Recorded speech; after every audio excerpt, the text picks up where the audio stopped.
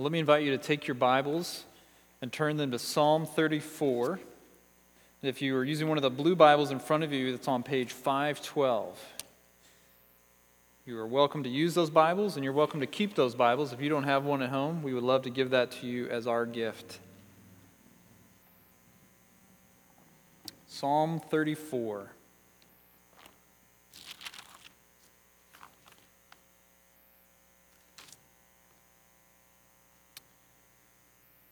Hear the word of the Lord. Psalm 34 of David, when he changed his behavior before Abimelech, so that he drove him out and he went away. I will bless the Lord at all times. His praise shall continually be in my mouth. My soul makes its boast in the Lord.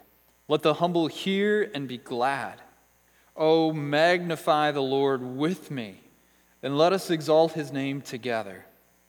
I sought the Lord, and he answered me, and delivered me from all my fears. Those who look to him are radiant, and their faces shall never be ashamed. This poor man cried, and the Lord heard him and saved him out of all his troubles. The angel of the Lord encamps around those who fear him and delivers them. Oh, taste and see that the Lord is good. Blessed is the man who takes refuge in him. O fear the Lord, you his saints, for those who fear him have no lack. The young lions suffer want and hunger, but those who seek the Lord lack no good thing. Come, O children, listen to me. I will teach you the fear of the Lord. What man is there who desires life and loves many days that he may see good? Keep your tongue from evil and your lips from speaking deceit. Turn away from evil and do good.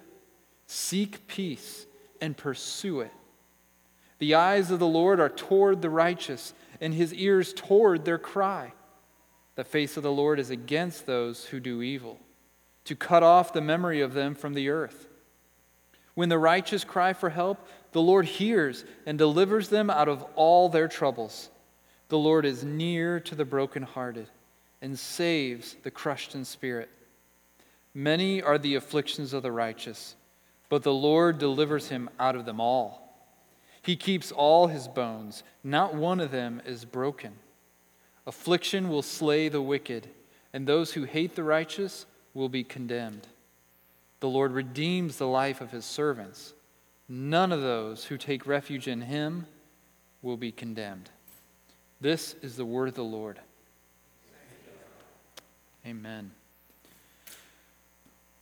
This morning, what I want to talk about is the fact that there are two deficient versions of Christianity that masquerade as the real thing. One version emphasizes only the victory we have in Jesus, talking about all the ways we see God's blessing in our life. But what they leave out is suffering. They'll tell you all about the good things that following Jesus brings, but they'll never mention that the Jesus we follow went to a cross and then called all who would follow him to take up their own. They talk about the kingdom, but they leave out the part where Scripture says it's through many tribulations we must enter the kingdom. Their version of Christianity is all prosperity, no pain. Now, on the other hand, there's another version that we can sometimes run to when times are hard. We go the complete opposite direction. We can imagine that life is nothing but hard, and that all we can do is just get along the best we can. We readily acknowledge the brokenness of our world and even the sin inside of us, but we don't really expect anything to change. It just is the way it is. We sing songs of God's power and goodness, but our hearts only half believe what our lips are saying. We resign ourselves to a life of suffering and pain. But I want to show you this morning that both of these views are wrong, because they both leave out something crucially true to understanding the Christian life.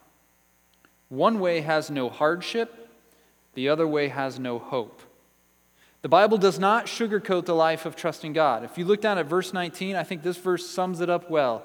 It says, "Many are the afflictions of the righteous." It's right there.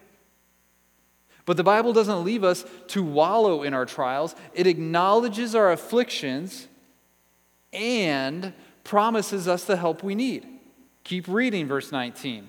It doesn't just acknowledge the hardship, saying many are the afflictions of the righteous. It gives us hope. But the Lord delivers him out of them all. And both of these are gloriously true. We will face hardship, but we have sure hope. And you see it in our title this morning. I borrowed the first part from an old hymn that just popped into my head, but here's my take on it. I said the Christian life is often sorrow, often woe, but we will be delivered. This I know. To put it another way, our title could have been, Suffering is expected, but rescue is guaranteed. And we need to hear both this morning. So Christian, if you're facing affliction this morning, don't be surprised. It's normal. But if you're facing affliction, also don't be discouraged, because it's not the last word. We have a God who saves. And that's what this psalm is all about. It's about the reality of suffering and the rescue of our Savior. And I'm just going to tell you, it is a rich psalm, so buckle up. But before we jump in, we need to say a word about the background of this psalm. I don't know about you, but I always love, when there's a song that I like, I love hearing the backstory about why the writer wrote that song and what it was really about. Well, David does that for us here. He gives us the story behind Psalm 34 in the superscript, that very first part in all caps. Look there, it says, "Of David, when he changed his behavior before Abimelech, so that he drove him out and he went away." Okay, so what's that story all about? Well, back in 1 Samuel 21, David was in a desperate situation. He was on the run from King Saul, who had tried to kill him multiple times. David ran away, and then Saul didn't leave well enough alone. He sends a team of assassins after him. So David gets so desperate, he's thinking, where can I go? Where can I flee? You know where he goes? He flees to Gath. Now, Gath is an enemy city, opposed to the Israelites, which just so happens to be the hometown to none other than Goliath. Now, if you remember David and Goliath's history, but there was no love lost between them. So David shows up in Goliath's hometown on the run, carrying Goliath's sword no less, which he picks up right before he goes. So he's walking around town with all the people that grew up with his buddy Goliath, this guy that he had killed, carrying Goliath's sword. And do you think anybody identified who this guy was? Of course they did. So they recognize him, they drag him to the king and say, "Look who's here." So in desperation, David pretends to be insane. He literally just acts like a madman. He's drooling all over his beard, and he's acting like there's no sense in him. And the king buys it. And instead of killing him, he just says, "What do I need with another crazy guy? Get him out of here." And so it's this deliverance, this desperate Hail Mary of an attempt to say, okay, here goes nothing, I'm going to act crazy. And God made it work. It's that deliverance that David is celebrating here in Psalm 34. He was in this hopeless situation, and God saved him, just as he'd already done time and time again, and he would do time and time again. And David wants to celebrate here that he has a God who saves. He wants to sing, "Hallelujah, what a Savior." Now this psalm, if you look through it and you're trying to follow a flow, at first it might be a little tricky, because the real structure underneath this psalm is that it's actually an acrostic, meaning the first lines of the letter of each verse begin with the same letter. So like in our alphabet, it'd be A, then B, then C, then D. That's how it kind of walks through here. That's the structure that David used to compose this. But I think there's actually another flow to this song here. So what I think we're going to see as David sings this song to his fellow saved sufferers, I think are four headers. In verses 1 to 3, he's going to invite us. He's going to say, "Worship with me. Worship with me." Then in verses 4 to 7, he's going to tell us his story of deliverance. And he's going to say, look at me. Look at me. Then in verses 8 to 14, he puts on his teacher hat and says, learn from me. Learn from me. And then finally in 15 to 22, he brings it home with what he's really trying to impress upon us. And the header for that last section, the Lord takes care of those who take refuge in him. The Lord takes care of those who take refuge in him.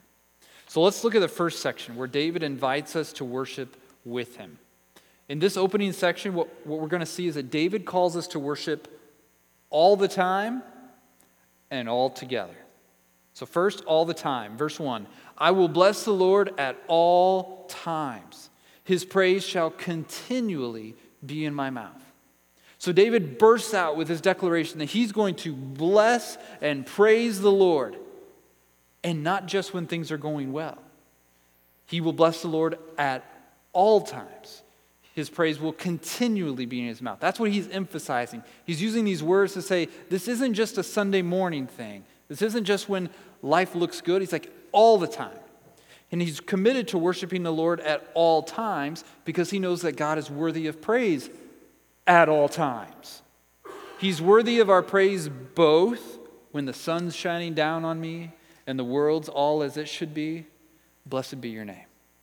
And when the road is marked with suffering and there's pain in the offering, we still ought to say, blessed be your name. Because he is continually worthy of us blessing his name. And you got to remember, don't lose sight of the fact of who's writing this. This is David. This would be really easy to say, this is just some religious guy who never really knew hardship, wouldn't know suffering if it slapped him in the face. This is David. This is someone who knows what it's like to suffer, whose life has already been and will continue to be marked by one hardship after another. So he's been there and he gets it, but he's telling us that no matter what I'm going through right now, I will worship the Lord because he's worthy. In verse 2, he goes on. He says, my soul makes its boast in the Lord. Let the humble hear and be glad. Now, in one sense, this sentence should be a little surprising to us. Because if we're honest, nobody likes a bragger, right? None of us can stand that person that you work with, or that's your neighbor, or maybe in your family, that's always telling you how awesome they are. They're just slipping it into conversations all the time, like how well I did this, and I just got one of those, actually got two, and how good they are at everything. And how they know so-and-so. Did I ever tell you that I know what's his face? And you're like, yeah. You guys know who I'm talking about. Some of you have pictures in your mind of this person. Boasting is obnoxious. And it puts anybody in a bad mood when you hear someone else boast. But here, David shows us a kind of boasting that makes humble people happy. How is that? Well, when David boasts, he boasts in the Lord. David's not talking about how great he is. He's not going around singing his own praises. He's bragging about his God.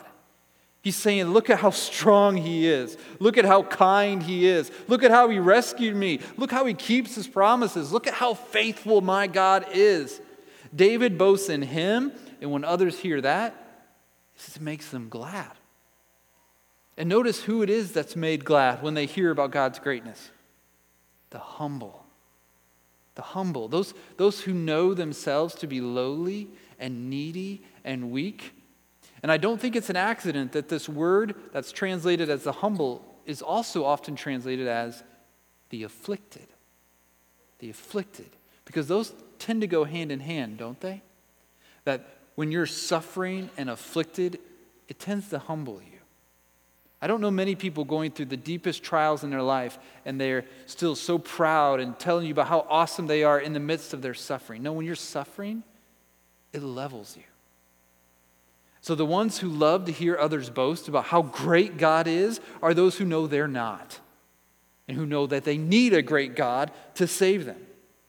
And just think for a moment, Christian, don't you love to hear other people boast about your God?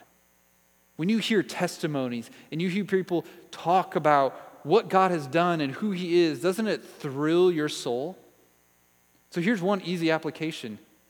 Make each other happy by boasting in the Lord. You want to make your neighbors around you happy this week? Tell them how great God is. That's what David's saying here. He wants us to praise His great God all the time. And then in verse 3, he invites us to praise Him all together.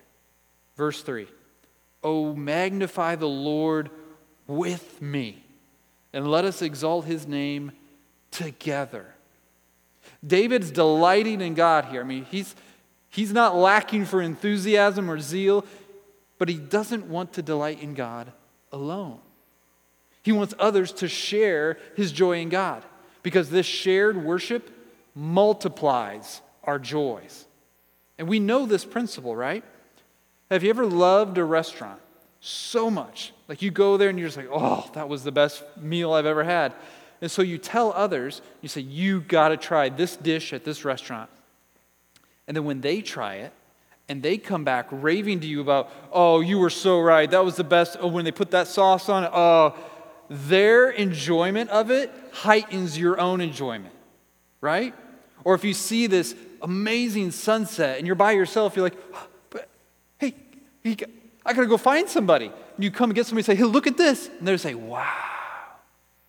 Their wow at the sunset heightens your joy in the same sunset, because it's a shared worship. It's a shared appreciation. In the same way, when others worship the Lord with us and we can exalt His name together, it deepens our enjoyment of God because it's a shared joy. And friends, this is one reason you cannot replicate church on a screen. You need to be with fellow suffering saints so that you can see them and hear them delighting in the same God as you, even when things are hard. So that when you look around the room and you know what your brothers and sisters are going through, and yet, even then, you see them saying, blessed be the name of the Lord, that deepens your joy. We need to worship all together to help us worship all the time. So in verses 1 to 3, that's what David's doing. He's inviting us, his fellow sufferers who long for salvation, saying, come on, worship with me. Then, after David invites us to worship with him, he offers us his own testimony of God's deliverance, his own personal story of how God rescued him from affliction. Look at verses 4 to 7. He says, I sought the Lord, and He answered me and delivered me from all my fears. Those who look to Him are radiant, and their faces shall never be ashamed. This poor man cried, and the Lord heard him and saved him out of all his troubles. The angel of the Lord encamps around those who fear Him and delivers them. So here David is offering himself and his own experience of deliverance as exhibit A of God's goodness and saying, just look at me. Like what I'm telling you, like look at me and my story. Look at what David was facing here in these verses. He was facing fear. Lots of fears. It wasn't just a fear, it was fears. And keep in mind, these aren't simply irrational fears that somebody could just say, hey, David, that's not a big deal. Just overlook that. These are legitimate, frightening things. If something's frightening, we can't just say, well, don't be afraid of that. Like he had legitimate grounds to be afraid. Not only that, he's facing possible shame.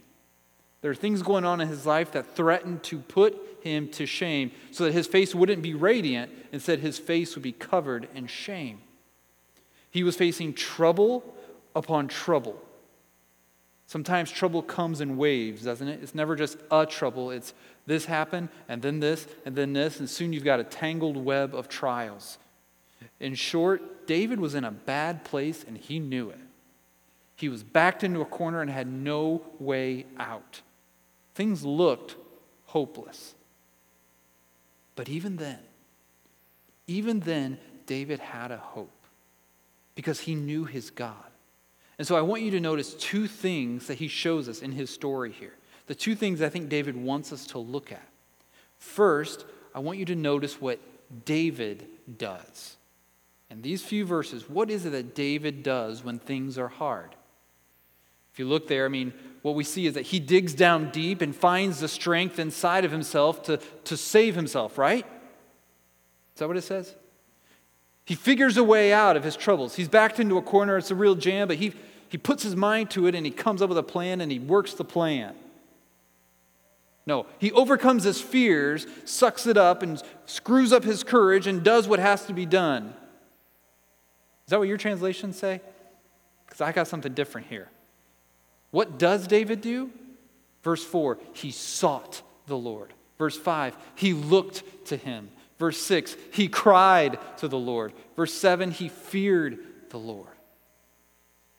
In the midst of his hardship, David doesn't look to himself for rescue. He didn't look to his friends, his family, his money, his reputation, his ability. He looked to the Lord.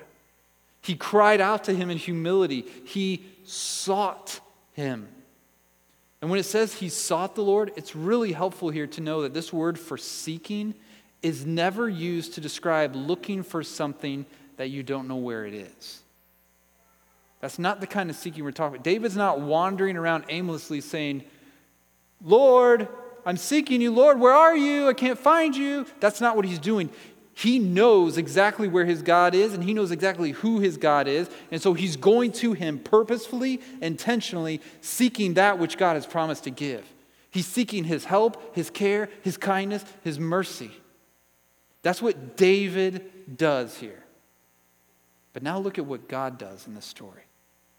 Verse 4, God answered David and delivered him from all his fears. Verse 5, makes David's face shine and keeps him from shame. Verse 6, God heard David's cries and saved him from all his troubles. Verse 7, he encamps around David and delivered him. Over and over in here, God delivers David. He saves him. He protects him. And notice another word here. Notice that little 3-letter word, and. When David sought the Lord answered, and he delivered. When David cried, God heard him, and he saved him. And you see the same thing. Drop your eyes down to verses 17 and 18. Verse 17, when the righteous cry for help, the Lord hears and delivers them out of all their troubles. 18, the Lord is near to the brokenhearted and saves the crushed in spirit. This is really important for us to see, I think, because it reminds us that God is not just a sympathetic listener. God doesn't just hear us and listen when we tell him all our problems. He doesn't just take it all in and sort of rub our back while nodding understandingly, and then we're still left with all of our issues. He is a sympathetic listener, but he's also a strong Savior. He hears and he does something about it. He's near and he takes action. We see this so clearly in Jesus. Jesus came to us so he could be near. He heard our cries and he came. He took on flesh so that he could sympathize with our weakness. He got tired, he was hurt, betrayed, lied to, rejected, abandoned. So he hears and he understands when we cry to him. He gets it. But he didn't just hear us. He heard us and he delivered us out of all our troubles. He saw our sins and our sufferings, and he saved us from them all. The cross is proof that God doesn't just hear us. He hears and delivers. In the Old Testament, when Israel cried out to God in Egypt, guess what you read in Exodus 3? There God says this, I have surely seen the affliction of my people who are in Egypt, and have heard their cry because of their taskmasters. I know their sufferings. Do you hear the tenderness, the compassion, the care? and I have come down to deliver them. I've seen, I've heard, I've known, and that precious word, I've come down to deliver them. And in the same way, Jesus sees and hears and knows our sufferings and sins, and he came down to deliver us from them all. Our God is not just the God who hears us, he is the God who saves, who is worthy of all our praises. We need to know that Jesus is kind. We need to know that he cares. But we also need to know he's strong. He cares and he can. And that combination is what gives us hope and joy and confidence, because our God is merciful and mighty. Our God is kind and he is king. He's good and he's great. So we can run to him no matter what we're facing. Whatever sin, whatever suffering you're facing, you can always run to Jesus. Jesus, strong and kind. In fact, that's exactly what David invites us to do next. In verses 8 to 14, he's going to move locations in a sense. He's moving off the couch where he's been talking with us, telling us his story, saying, just look at me. Now he's taking us to the classroom where he calls us to learn from me. And he starts his teaching by calling us to experience this same kind of goodness that he just talked about. He says, I want you to experience it for yourselves. Look at verse 8. Oh, taste and see that the Lord is good. Blessed is the man who takes refuge in him. See, David knows the power of finding out for yourself. On my birthday, Emily and the girls got me cinnamon rolls for breakfast. Now, I can tell you how good they were. I can describe how they were just right. Not too doughy, but not dried out either. I can explain how the cinnamon was swirled all throughout just perfectly, and how they had this mountain of cream cheese frosting. I could show you pictures of how good they were. I could even look up and do some research and tell you how each of the ingredients that was in them interacted with my taste buds and why that made it taste so delicious. But if you really want to know how good they were, you'd have to taste them for yourselves. And David knows that's true with God as well. You can hear all about his goodness from others. You can read about it in your Bible. You can sing songs about it. I can explain God's goodness to you in a sermon. But if you really want to know how good God is, you need to taste and see for yourself. Have you tasted lately? Have you tasted lately? It's not a one-time tasting. It's if you taste something that's good, you don't just say, yeah, I tried that once long ago and then I never tasted it again. You go back again and again and again. Unless it's cinnamon rolls, then you should probably stop. So who experiences this goodness? He says, taste and see that the Lord is good. Well, who gets to experience this goodness or the blessing? The one who takes refuge in him. The one who is facing his sin and his troubles and his afflictions and runs to God to save him from all that he's facing. The one who knows that the only truly safe place for him is being hidden with Christ in God. If you truly want to find out God's goodness, you need to run to him for refuge. Taste and see that he can deliver you from all your fears and save you from all your troubles. And here's the amazing thing. This is what got me this week. We know that David wants us to experience this, right? He wrote this song. He wrote verse 8. But who inspired David to write these words? God did. Which means that verse 8 isn't just David's invitation to you. It's God's. God himself is beckoning you and me this morning, saying, taste and see that I'm good. Come on. Come take refuge in me, and you'll be blessed. That is God's invitation to us this morning, friends. David goes on then, pleading with us, with his arms wide open and a smile on his face, saying, oh, fear the Lord, you his saints, for those who fear him have no lack. David longs for us to fear God because he wants us to experience the all-sufficient supply of God for his people. David isn't using hyperbole here either. He means it when he says, those who fear him have no lack.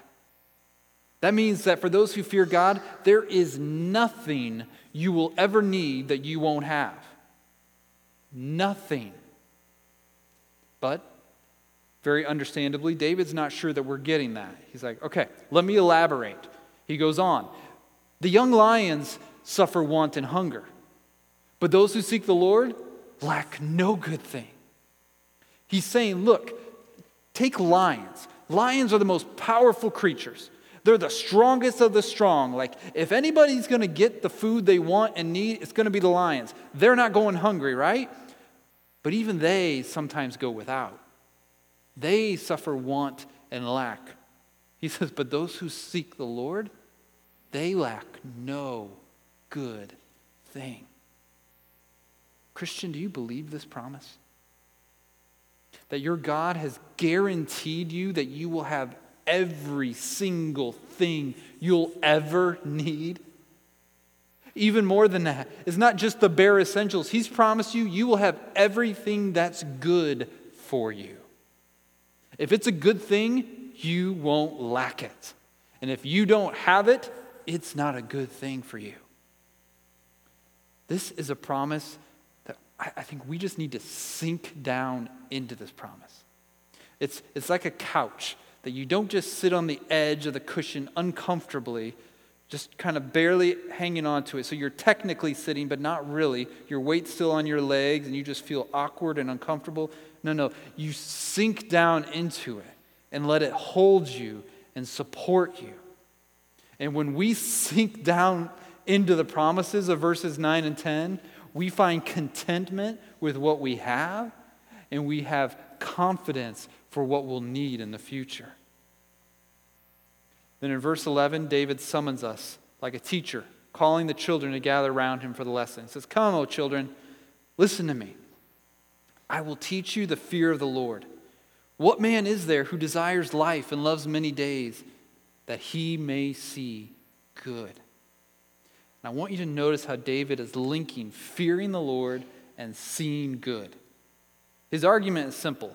He's saying, listen, don't you want to live life the way it's meant to be lived? Don't you want to enjoy the good that I talked about just a second ago in verse 8? Then fear the Lord. In fact, let me show you how.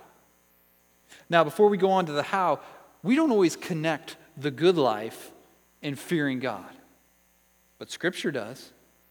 Listen to what God promises us in the new covenant in Jeremiah 32. Listen for those two words. God says, "I will give them one heart and one way." Why? That they may fear me forever, for their own good and the good of their children after them. I will make with them an everlasting covenant, that I will not turn away from doing good to them, and I will put the fear of me in their hearts, that they may not turn from me. I will rejoice in doing them good. Do you hear what God's promising? God promises to never stop doing good to us. Get your minds around that. He promises, I won't stop. Won't stop what? I won't stop doing good to you. Not only that, he says, and I'm going to put the fear of me in your heart so that you'll never turn away from me as your greatest source of good and the supplier of every good thing you enjoy. He's saying, like, I'm where all the good is, so I'm going to make sure you never walk away from me. Because if you walked away, you'd be missing out on good, and I don't want that. I'm going to just do good, and I'm going to work in you so that you never leave. You just keep standing there saying, more please, more please, more please. That's why David says, fear the Lord. He's not threatening them. He's not berating them. He's pleading, saying, fear the Lord, you as saints. Why? Because when you do, you will lack no good thing. So fear the Lord, Chapelwood. Fear the Lord. Next, David shows us that the good we enjoy is connected to the good we do. He's going to teach us now what the fear of the Lord looks like. Verse 13, keep your tongue from evil and your lips from speaking deceit. Turn away from evil and do good. Seek peace and pursue it. Now there's a lot we could say here, but I think the key thing to see is the two different directions the fear of the Lord takes. First, it consistently moves away from evil. Do you notice that word from is in each of those first three commands? Keep your tongue from evil. Keep your lips from deceit. Turn away from evil. So a life that fears the Lord means consistently moving away from saying and doing what is evil. Instead, when we fear the Lord, we are consistently moving toward good. We are running after it. We don't just avoid bad, we do good. We seek peace and we pursue it. We chase it down and run after it. That's what we want. So if it's evil in our words or our actions or our thoughts, we turn from it. And if it's good, we don't just live there. Too often Christianity is defined in terms of what we're against. And he says, no, that's half of it. You don't just turn away from evil, do good. Seek peace, pursue it. Those are strong languages. He's like, run it down until you can tackle it and catch it. David's wisdom here to us is that if we do good in these ways, we'll see good. Yet we know that sooner or later, all of us will fall along the way. That's why our hope isn't in the good we do, but in the good Jesus did. Because he always turned from evil and did what was good. 1 Peter says he committed no sin, neither was deceit found in his mouth. Same language as Psalm 34 here. Jesus pursued peace until he caught it. He made peace by the blood of his cross, Colossians tells us. So now you and I, Christian, get to do good, not to earn salvation, but to enjoy it. We do good in order to see the good Jesus won for us. Which brings us to our last section. In verses 15 to 22, David comes to the heart of what he wants us to see. He's invited us to worship God with him. He's asked us to look at him as a prime example of that deliverance. And he's instructed us to learn from him how we too can enjoy deliverance. But now he wants to just tell us about this great deliverance. And in these last verses, what we see is this again. The Lord takes care of those who take refuge in him. Now, all throughout these verses, he keeps referring to the righteous. Do you see it there? The righteous, the righteous, the righteous. Well, who are the righteous? Again, it's tempting. I think when we read that, our default is we tend to read that and say, okay, the people who have it all together, the people who always do the good thing. That's not what he's talking about here.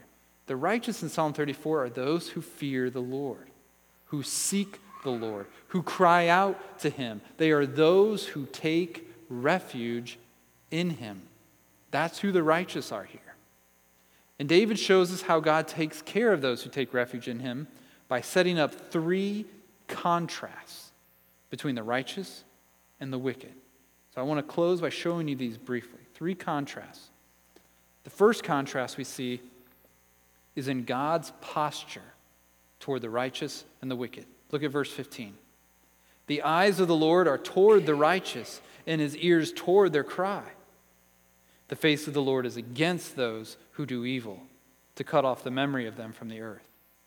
So David's saying, look, God's eyes are locked on those who trust him, always watching over you for good.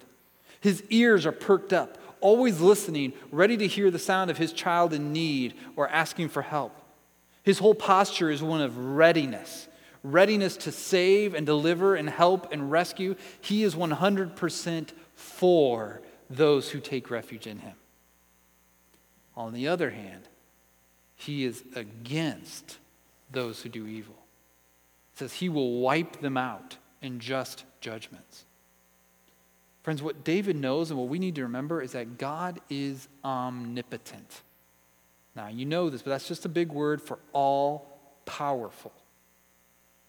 We can either have all the power of the all-powerful God postured toward us in love and help and compassion, or that same power could be postured against us in wrath and judgment. The difference in God's posture is whether or not we take refuge in Him. Next contrast you see then is what happens when we encounter affliction. Look at verse 19. Many are the afflictions of the righteous, but the Lord delivers him out of them all. He keeps all his bones. Not one of them is broken. Affliction will slay the wicked. So for the righteous, Scripture tells us here, we will have many afflictions. So it shouldn't surprise us when we go through hard things. Suffering is expected. But it also promises us rescue is guaranteed.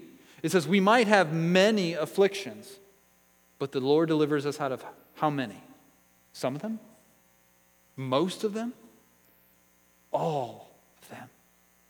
Your afflictions will never outnumber your deliverances. Think about that. I don't know how many afflictions the Lord has in store for you. But I do know this, that if you are in Christ, that number will never be more than the number of deliverances you experience. No matter how many trials you walk through, every single one of them will end with your being saved from it. Now, that deliverance may not happen in this life. God may deliver some of us through death. But for those in Christ, we know that every single suffering we experience will end. There is no suffering that you are ever going through that will last interminably. God will deliver us from them all. And don't miss how pervasive God's promise is here. Have you noticed how many times He's said the word all or none or this universal language? Scan your eyes back over. Verse 4, He delivered me from all my fears. Verses 5, their faces shall never be ashamed. Verse 6, God saved him out of all his troubles. Verse 9, those who fear him have no lack. 10, they lack no good thing. 17, he delivers out of all his troubles. David is, again, he's not being hyperbolic. He wants us to see that God's promises are not sometimes promises. They are true in every trial, and they are sure in every suffering. We will have lots of afflictions, but that just means we'll get to experience lots of God's deliverance. Do you see how the gospel turns suffering on its head? Is that every suffering you walk through is another chance for us to see God's mercy at work in our lives. And finally, the last contrast has to do with condemnation. Look at the second part of 21. And those who hate the righteous will be condemned. The Lord redeems the life of his servants. None of those who take refuge in him will be condemned. So those who oppose God and his people, it says, will be condemned. There's no question about what will happen. If they don't bow the knee in righteous worship, they will be condemned in righteous judgment. But for those who take refuge in him, none will be condemned. Not a single person who runs to God for refuge from our sin and suffering will ever be condemned. Why? It's right there. Because the Lord redeems the life of his servants. Friends, Christ has regarded our helpless estate and has shed his own blood for our soul. So there is therefore now no condemnation for those who are in Christ Jesus. Friends, the reality, to sum it up here, the reality of following Jesus is that we will have many afflictions. There will be pain and sorrow. Trials will come. But because of Jesus, we can take heart and confidently say, yes, I am often sorrow, often woe, but we will be delivered. This I know. No matter how many afflictions we face, we know God will deliver us out of them all so that we can say, no matter what's going on, it is well with my soul. Would you pray with me? Father, we are so thankful for this truth. Lord, we experience the first half of it far too often, that we know the afflictions are real. And Lord, it's even comforting to see them foretold in your word, that you tell us, yes, there will be hardship. Yes, there will be pain. Thank you for knowing that and telling us that. But thank you for not leaving it at that, but for providing us deliverance from every trial, every trouble, every sin. God, we thank you for Jesus, who is the man of sorrows, who is what a Savior. Would you help us this week, God? Would you help us to be more aware of not only our sufferings, but of the ways that you are delivering us both now and eventually. Help us to put all our hope there. Help us not look to our own resources or abilities, but help us to cry to you, to run to you for refuge, to fear you, knowing that you will deliver us from all our fears and save us from all our troubles. Help us to sing this last song now, Lord, with a newfound confidence in that reality in Jesus. It's in his name we pray, and all God's people said, amen.